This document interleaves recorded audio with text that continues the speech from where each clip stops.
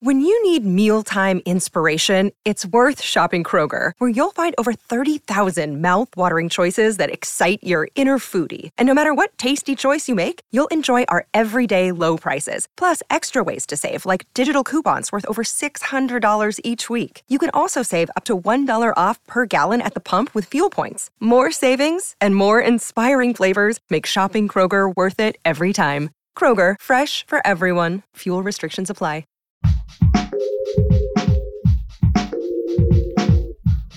What if you could become a better person, not by working harder, but by taking one small step a day? And not because you're a bad person now, but because there's something inside you that's ready for more. How to Be a Better Person gives you one tiny step a day you can take to be the person you want to be. My mission?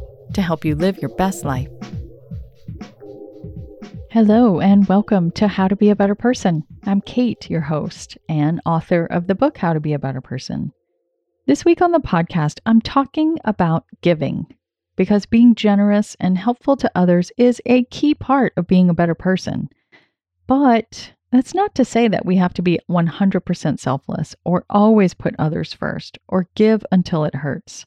So, how do we find that balance? Today's big idea is that when you think of what being a better person means, I'm guessing that being generous is one of the first things that pops into mind. Why is that? Well, being generous shows you care.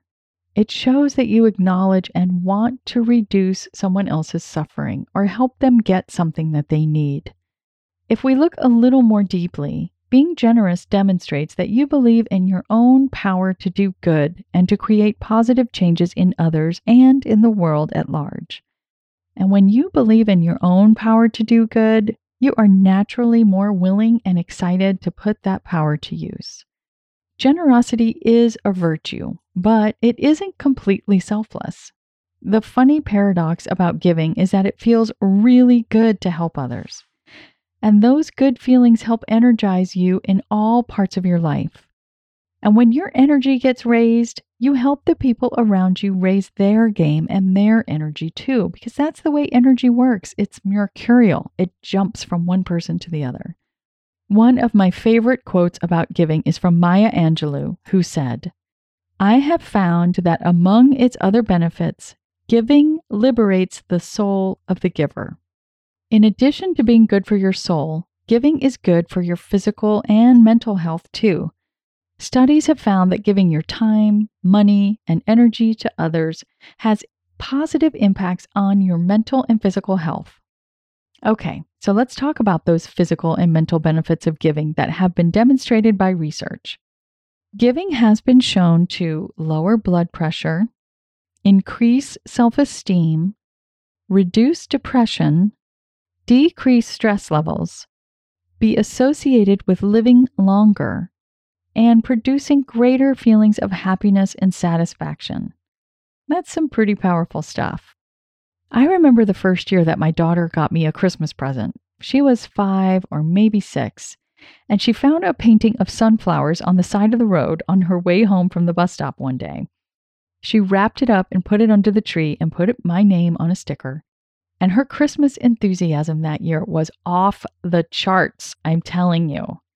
And really, it was all because she was excited to give me that painting.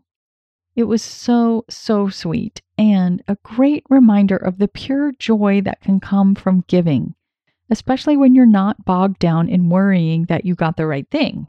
But that's another episode. So why does giving feel so good? It has to do with your energy, not as in pep, like my grandmother used to call it, or stamina, but as in your vibration or just your state of being. Being of service and focusing on giving to others is a higher energy level than the energetic states that a lot of people can easily get trapped in, including apathy, resignation, anger, irritability, looking out for number one, or rationalizing. When you give, you aren't centering yourself. It gets you out of your typical thought patterns and helps you focus on what you could do to help someone else. And that is enlivening. You don't even have to actually be doing a generous act in order to be in the energy of giving. Even if you don't recognize a need, you can head into a situation with the intention of being of service. And just that alone, that switch in your mental focus is going to energize you.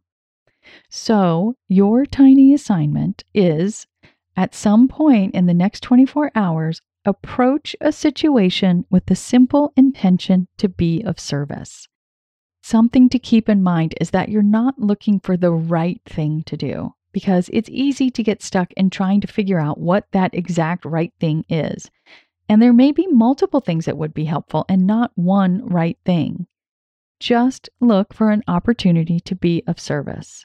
Whether you do something big, small, or somewhere in between, it really doesn't matter. This isn't a giving competition. If you aren't sure what would be useful, you can always ask, how can I be of help?